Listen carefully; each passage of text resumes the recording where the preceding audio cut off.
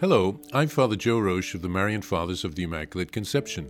Thank you for joining us as we continue with our year-long journey reading the diary of St. Maria Faustina Kowalska from beginning to end. Today we have a letter from Father Sopoćko to St. Faustina from November of 1936. Vilnius, 21st of November, 1936. Jesus, Mary, and Joseph. Dear Sister in Christ, I am very happy that you feel better and trust that God's mercy will restore your health completely. I hasten to promptly answer the questions you asked me in your last letter, Sister. There are prospects that this matter will be taken up soon, but man's predictions in divine matters usually fall through, for God does not base his actions on them. Besides, he is able to build greater glory for himself out of stones rather than from man's wise undertakings. That is why, in looking around for people who might push this matter forward, I have not yet found anyone who would be capable of doing something, but I trust that, with God's help, we will manage to achieve everything. I have discussed this matter with the Archbishop already several times, but in his opinion, it is still too early to begin something externally, and that is why he is even delaying his decision to give permission for the publication of this holy card with the Chaplet of Divine Mercy.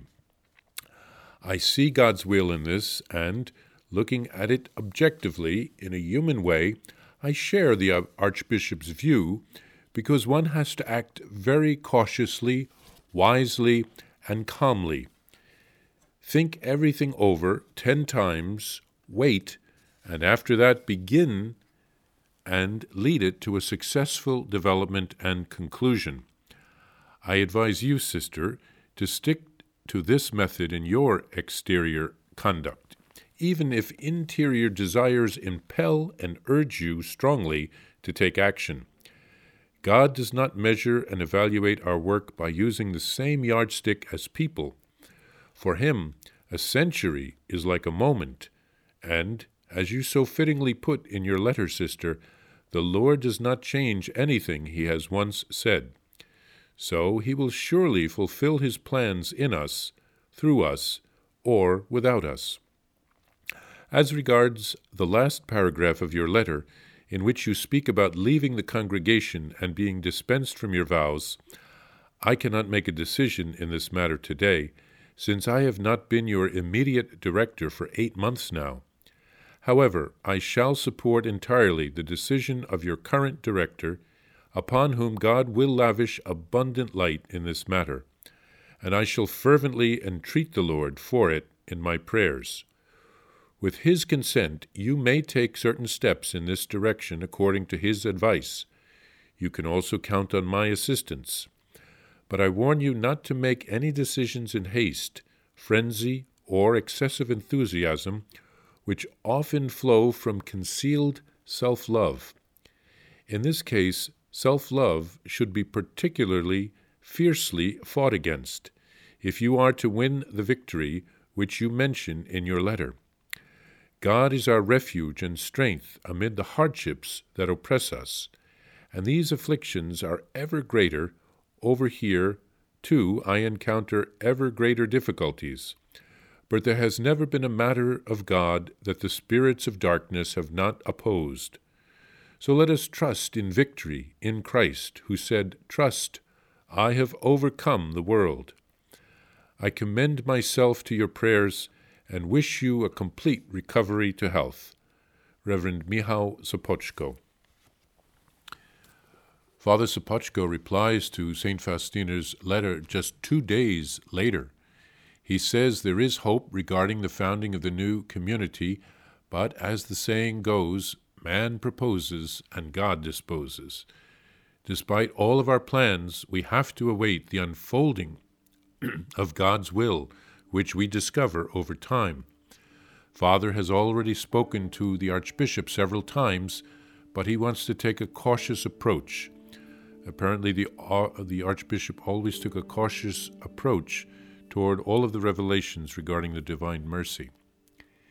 Despite the interior urgings that she feels, Father Sopoćko asks her to take a cautious approach as well. As St. Faustina said, God doesn't change something that he has already said, so we don't have to race to the finish line to accomplish his will. Slow but steady wins the race. Regarding her leaving her congregation and getting dispensed from her vows, he doesn't want to offer an opinion since he has not spoken to her as a spiritual director in 8 months.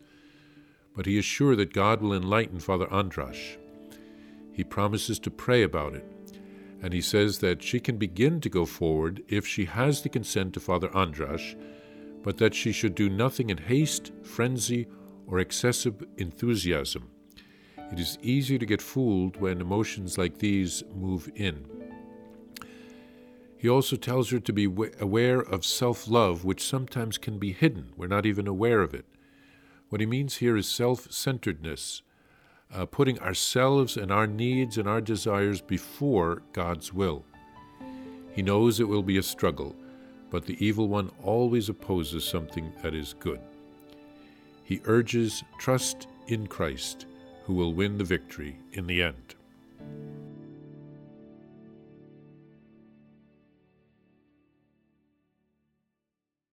Please follow or subscribe to this podcast to receive the latest episodes and updates.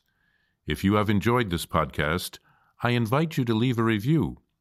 Reviews greatly improve our podcast ranking and will help other people throughout the world find St. Faustina's diary in a year. Remember, Jesus promised St. Faustina in diary number 1075, souls who spread the honor of divine mercy are protected by God like an infant by a gentle mother.